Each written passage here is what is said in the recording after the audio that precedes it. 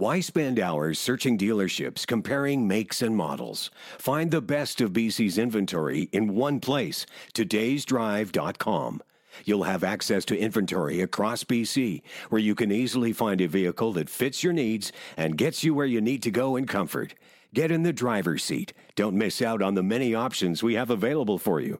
Powered by Black Press Media, todaysdrive.com connects you with exclusive new and used car deals. This is the Moj on Sports Podcast, a deeper dive into the great personalities we know and love. Now, here's your host, Bob the Moj Marjanovich. Welcome. Today's bio features the one and only Gino Odjick, arguably the most popular Canuck of all time. You want to talk about storytelling? You want to talk about a great journey? Gino Odjick is going to tell us quite a bit coming up in this interview. Gino Odjick, next. Redefine how you lead. Take the next step in your leadership journey with Ignite Management. Become a leader that positively impacts those around you. Create an environment where your team thrives. Be in control of your own development with a detailed analysis of your leadership style, complete with actionable insights and recommendations. Visit ignitemanagement.ca for more info. This is the Moj on Sports Podcast. Time now for our feature bio. Here's Bob the Moj Marjanovich. Our bio series continues today with probably one of the most popular, if not the most popular Canuck of all time, the Algonquin enforcer, the Maniwaki Mauler, the one and only Gino Odjick. Gino, thanks for stopping by today.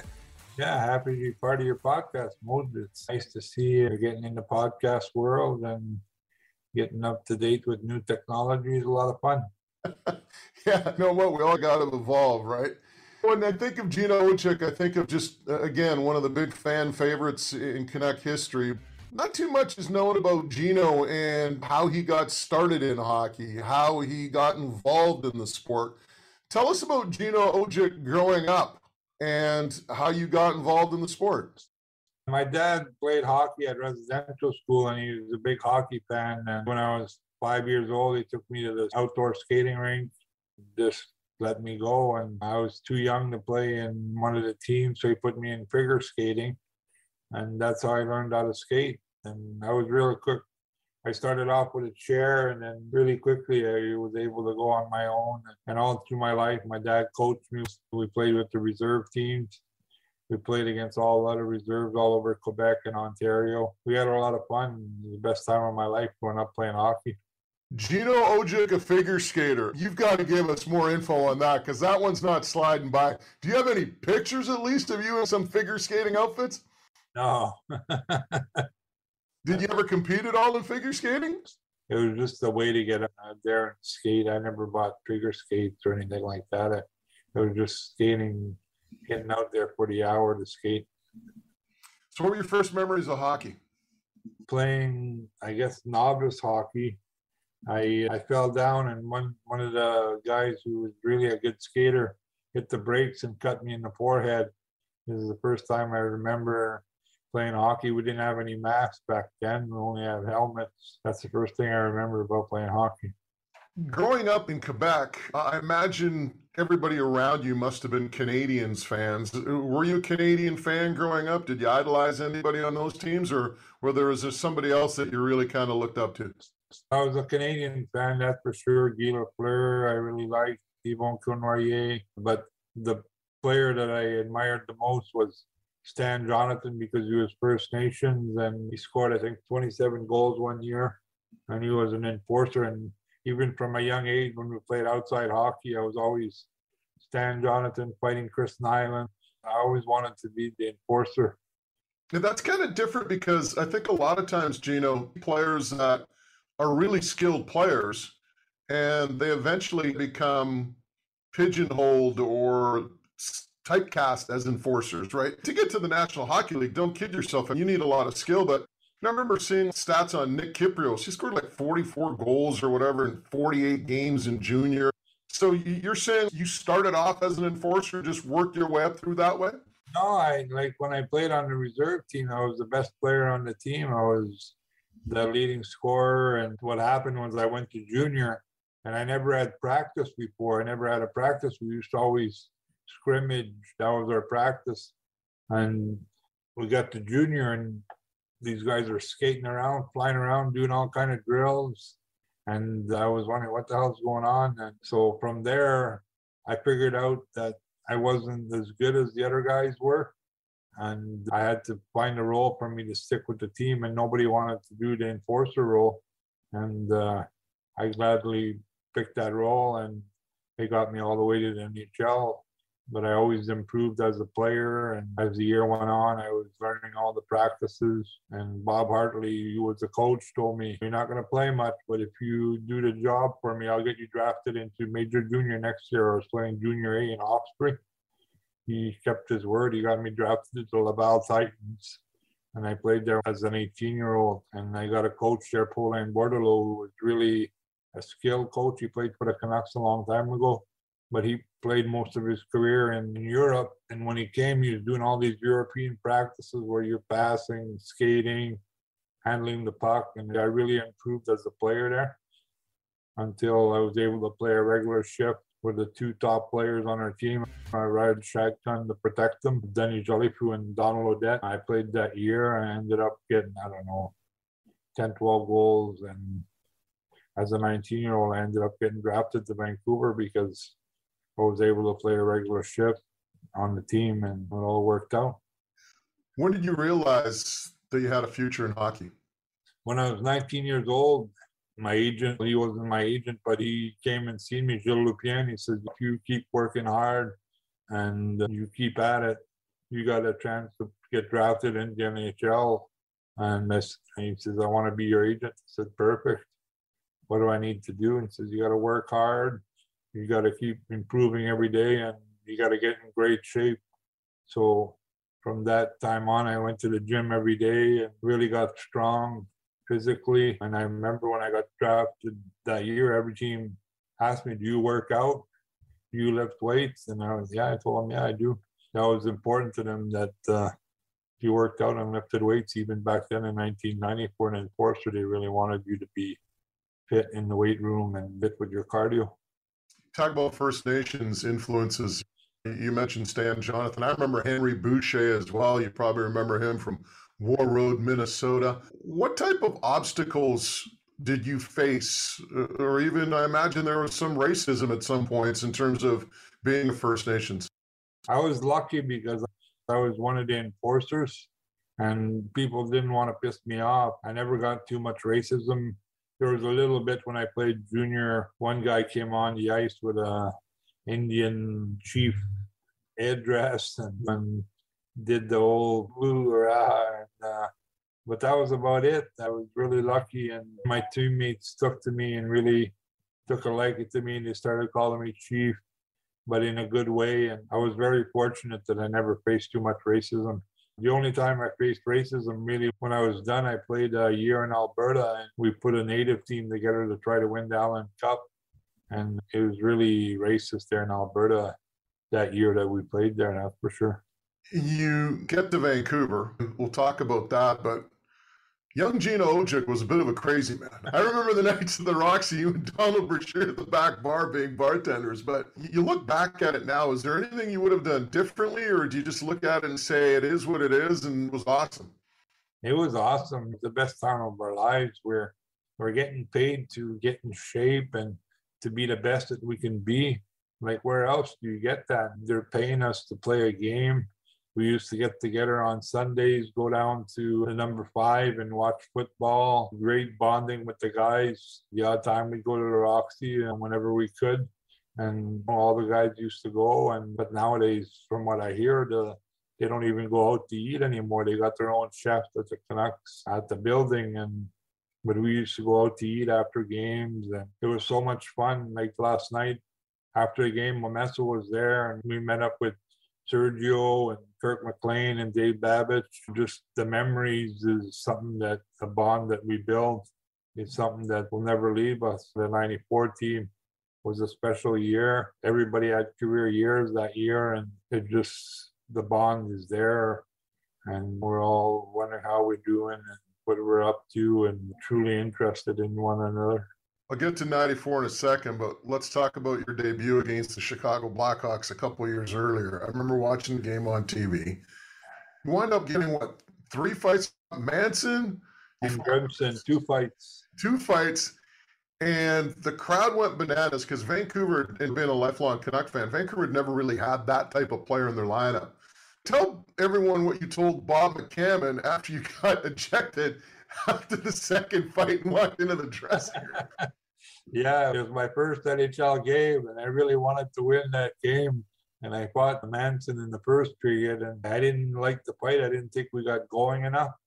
And I hit. They were saying Grimson was one of the toughest guys in the league, and I body checked him against the boards, and I got kicked out for instigator, and we were leading, I think, 4-1 or something like that. And I told him, Bob McCammon, don't F this off without me. Yeah, I just remember hearing that story and I just howled. And I think you can even see it in the video when you see that game. You and Pavel Bure hit it off and became best friends. And just you talk about the odd couple. What was it about you and Pavel that allowed you guys to be so tight? What happened was when you played in the NHL back in those days, everybody started off on the fourth line, and we had a week before we had a game, and they put him on a line with me and Ryan Walter. So we were practicing, and he was young. He was 20 years old, and I was 20 years old, and we were both single, and all the guys were pretty much in relationships, and we just started spending a lot of time together. And he didn't know too much English, so I was trying to teach him. And then we played a game against Winnipeg, and oh my God, he was flying around. And I told Ryan Walter, he's not going to stay with us for too long. He's going to move up the lines, and he did. And then we played a game against LA, and there was a big defenseman there. I forget what his name was. And he tried to rough up Pavel. The next shift out, I went out and grabbed the guy and fought with him and gave the guy a beat. And from that moment on, we were best friends. And you guys just, like I said, you just clicked, and everybody kind of looked at you, and you couldn't pick two guys from more opposite sides of the hockey spectrum. And even, I guess, from a world spectrum, growing up in Quebec, Indigenous, compared to a guy being in Russia. What did you guys have in common that allowed you to be such good friends? We both were in culture shock. He left Moscow, which was a huge city, and moved to Vancouver. He was all alone, and well, his dad was there and his mom was there, but he was all alone. And I moved from a small reservation, and all of a sudden I'm in a big city like Vancouver, and I'm like, wow, this is unbelievable. And we became best friends. One thing he always did is if we had a 2-on-1, he always passed me the puck so I could get an empty net goal. He knew I used to like to score goals, and whenever somebody picked on him or we wanted to create room, I always made sure to protect him, and it was a match made in heaven. More with Gino Odjick coming up, but first, a message from our good friends at OK Tire. Whenever it comes to tires or meeting your automotive needs, I only send my friends to one place, OK Tire in Langley. OK Tire in Langley is more than just tires. It's about complete automotive care, and it's about being treated right by my good friends, the Delaney family. Delaney's OK Tire in Langley, 19863 Fraser Highway, or call them at 604-530-2545. Gino, when you look at this 94 team even now, I mean, you talked about still having that bond with those players. Is it bittersweet considering the fact that you had such a great team, you came within one game of winning the Stanley Cup, but at the same time, such great memories, and man, I was there for those games. I don't think I've ever heard a building louder than Game 6 at the Coliseum when we beat the Rangers that night. And I just remember driving back downtown, and there were people out on the streets. It was the entire city was electric. Yeah, it was unbelievable. All that year, a lot of us had career years. I scored 16 goals. Pavel scored 60. Trevor had in the 30s. Jeff Fortnell had an unbelievable season. And Kirk McLean stood on his head, probably played the best he've ever played. And everything clicked. We were down 3-1 against Calgary. Pat got mad after the game and really shook us up and got us going. And from there, we won, and we rolled over Dallas, and we rolled over the Maple Leafs. And I still think about it to this day. Nathan Lafayette had the wide open net to tie the game, and he hit the post. I'm like, Nate, if you go into overtime, you never know who wins the game. So it was that close, one empty net away, and it goes either way.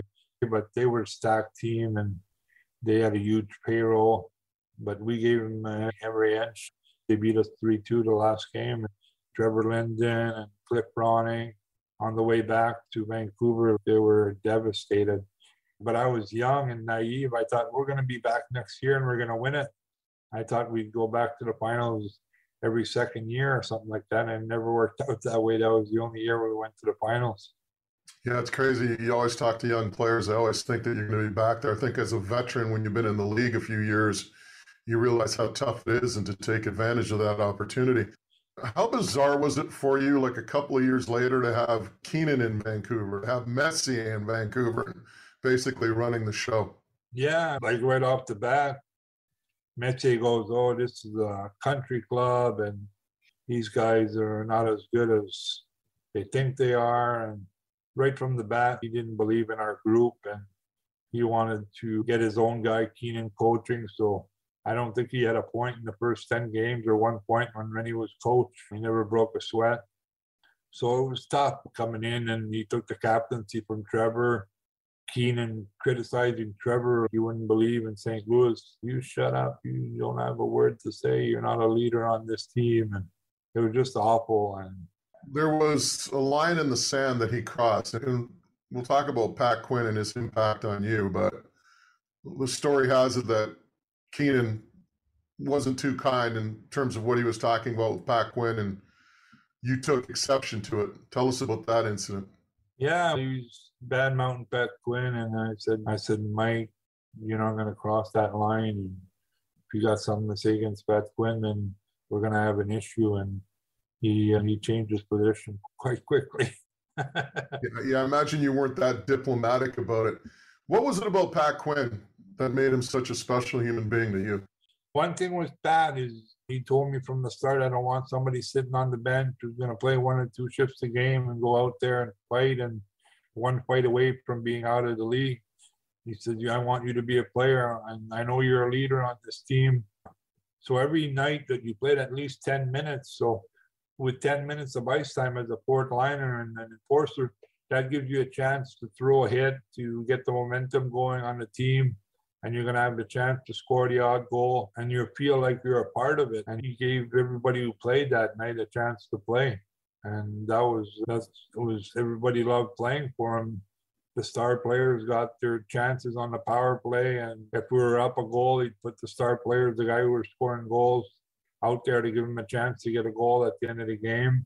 So they felt good about each other, and it was just an amazing time because you always had a chance to produce, and you felt like you were part of the group. You were just a special coach. Yeah, the thing is with Pat, when you talk to guys, I don't want to use the word father figure, maybe you can, but guys just love playing for him. And I remember doing a story many years ago when I was still writing and asking guys who their favorite coaches were. And I was surprised how many guys said Pat Quinn. Guys just love to play for him. Yeah, everything I noticed when the coach is a certain way, a guy who wanted to be physical and had a hot temper and really loved his physical players. So anytime he had a team, there was a physical team who didn't back down from everybody, but also he loved his skill players. The only thing he asked is that you play good defensively, you're not a risk taker.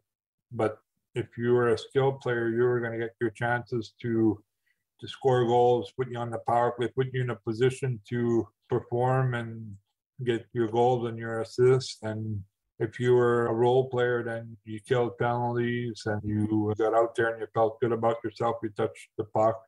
And if you're an enforcer, then they give you at least 10 minutes of ice time and give you a chance to be part of the group.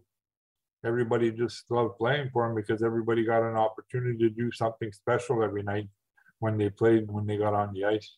When people talk about hockey and pressure the players face, they always think of goal scorers or goaltenders, but I think people don't realize how much pressure there is on an enforcer. And I remember seeing you and Donald Brashear one time in the locker room, game day skate. You both had your pads off. It was at Rogers Arena. You both still had your shoulder pads on and your pants, and you guys had one of those little lineup sheets that they put out in the stalls, talking in French. And I said, "What are you guys doing?" And he said, "We're figuring out who we got to scrap tonight." People don't realize that how much pressure there is on an enforcer. Like if something happens on the ice to one of your guys, you feel like the entire bench is looking down at you and looking for you to make a response. And what was it like to have that pressure throughout your NHL career? I didn't put much pressure on myself because there was a lot of guys when I played, you'd get these like Tony Twist and Dave Brown and Marty McSorley, they'd come into a game and they'd want to fight you just to prove that how tough they were. I only fought to win the game, to change the momentum in the game. If we were down a goal or we didn't have a good start, then I'd throw a big hit or maybe go after the other team's good players, and that caused the fight.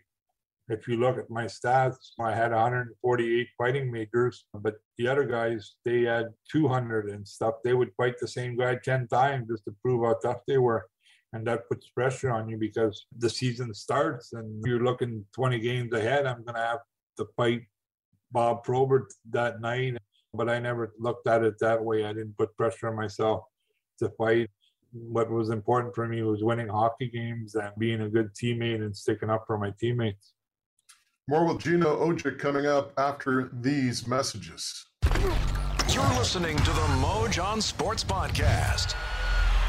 Every athlete is looking for a competitive edge, and you can find one at StokoDesign.com. The K1 Embrace system wraps your legs with over 90 feet of high-strength support cables that are directly integrated into an ultra-comfortable compression tight. The cabling is positioned to naturally move with you, supporting your knee when you need it most. You can customize your level of support with 2 control dials in the waistband. This is the future of knee support. StokoDesign.com. You know, when you look at the trade to Long Island for Jason Strudwick, we talked about Keenan there. How tough was that? Because when you talk to players, when they get traded from that first team, it's I don't know what it says, like your first girlfriend or something, but it's your first love, whatever. It's the team that you thought you'd play your entire career for. How hard was it to leave Vancouver and go to Long Island?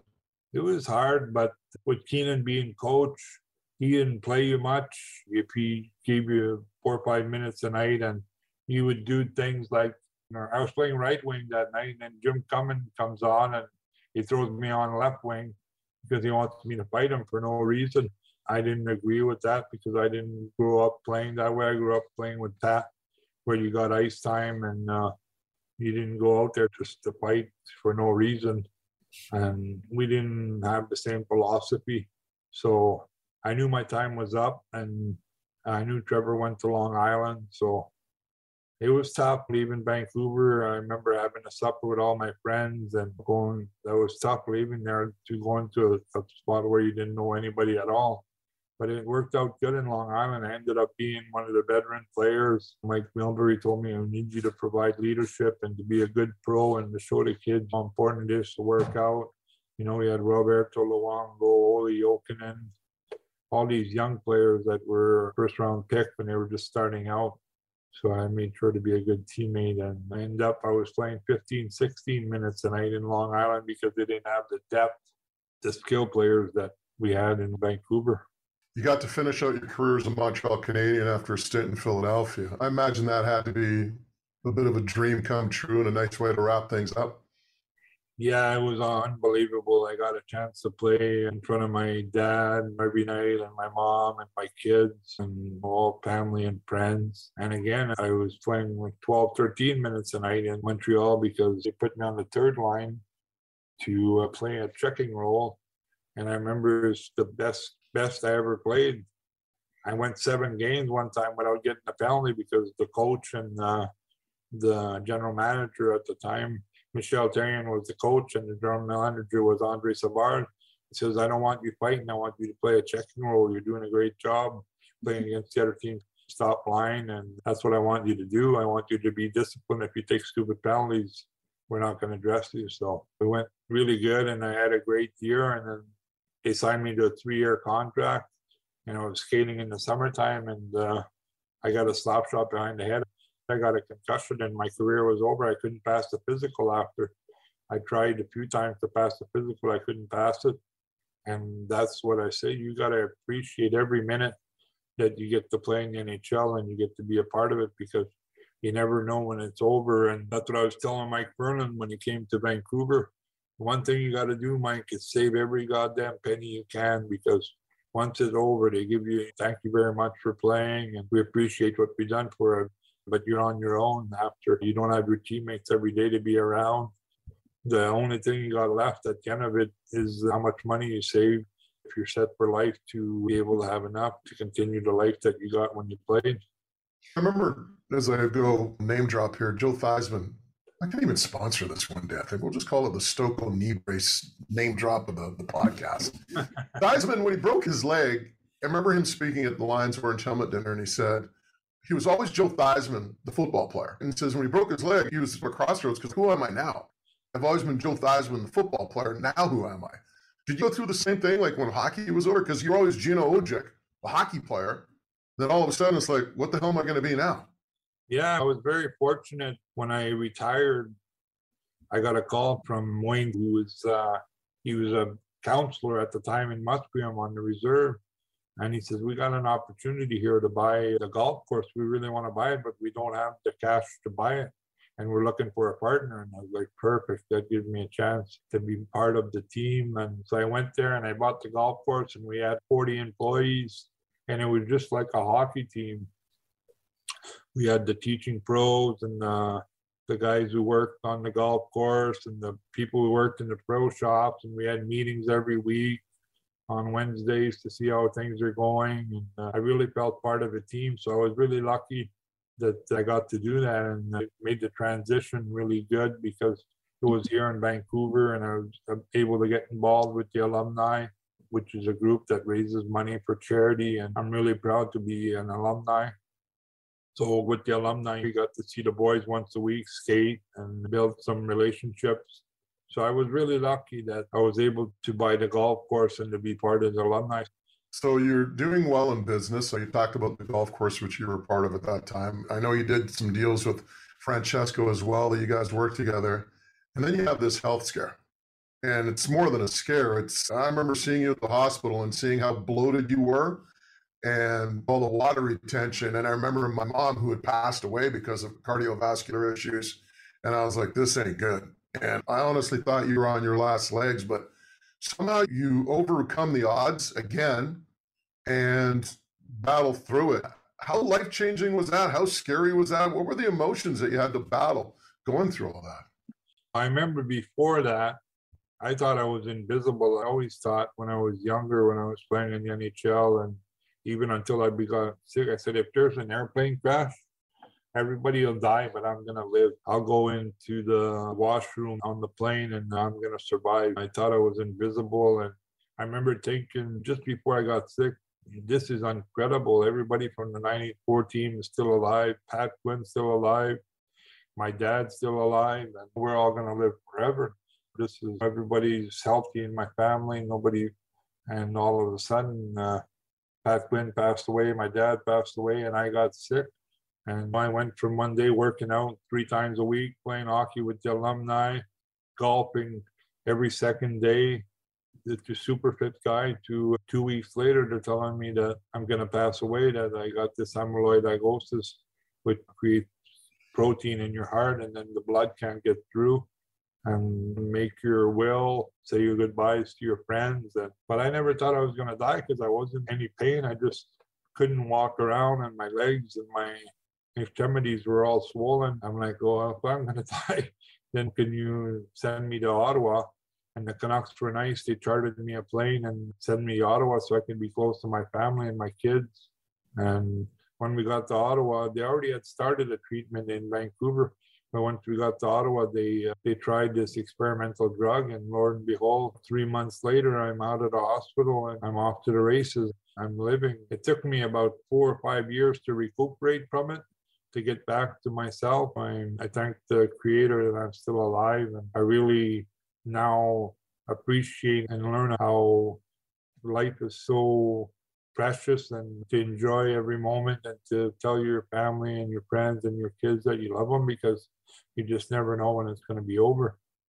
I haven't gone through it. People that have gone through health scares, and they just talk about, noticing the little things and appreciating a sunrise or a sunset or just a beautiful day, and just saying, thank God that I'm still here, and thank the Creator, as you say, that you're still there. The one thing that's always held through all of this, Gino, is been the love affair that Canuck fans have with you. And when you were brought onto the ice for special occasions recently, you being honored, Pavel being honored, and the team being honored, 94, that is, whatever, you always get the biggest ovations. And what does that mean to you to know that Canuck Nation, you show up at a game now and they flash you on the big screen and out come the Gino chants? What does that mean to you? And especially like now that it's a generation gone by that really didn't watch Gino Odjick growing up, a lot of stuff on YouTube and videos, and they endear themselves to you. That means a lot to me.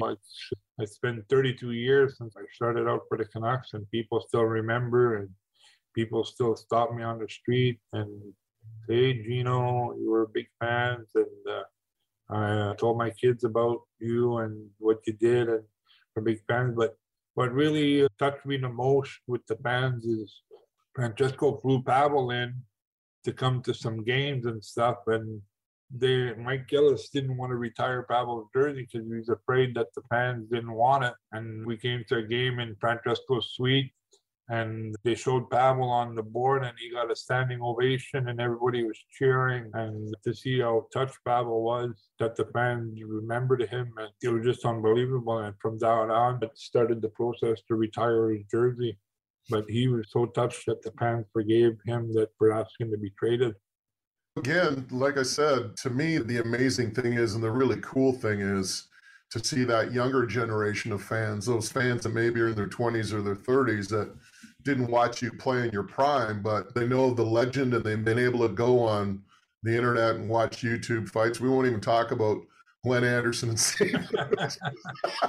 We've gone over that one a few times. But Gino, as we wrap things up, what's keeping Gino Odjick busy these days? I'm still partners with Francesco in development in Tawasin, and we go to some meetings and stay a part of what's going on. It's been a lot of fun to create wealth amongst First Nations people, to look at families who were struggling to get by and now they're multi-millionaires because the land in Vancouver is worth so much and the housing market has gone so high that they have profits that they never would have believed possible. So that's been a lot of fun to be part of that, and I really enjoy doing that. Hey, Gino, this has been a lot of fun catching up and just talking about your life story. I know there's so many fans that are going to really enjoy hearing from you and hearing what you're up to, and it's always great seeing you at Canuck games and bumping into you. And get that golf game in shape, man. We still got a tournament this summer. Yeah, it's really a pleasure to see you, Mo. I know you started out at the same time I did, and you've been around for a long time. And I'm really happy you got into the podcast business, and I was able to be one of your guests. I really appreciate it, and I wish you and your group nothing but the best. The Moj on Sports Podcast. For more episodes, check out mojonsports.com. Searching for a new home? Make today'shomebc.com your online home base. With easy-to-search listings and connections to local realtors, everything you need is under one roof. Powered by Black Press Media, you can search hundreds of local listings, all in one place. Access the top real estate professionals to help you find the perfect home today at today'shomebc.com.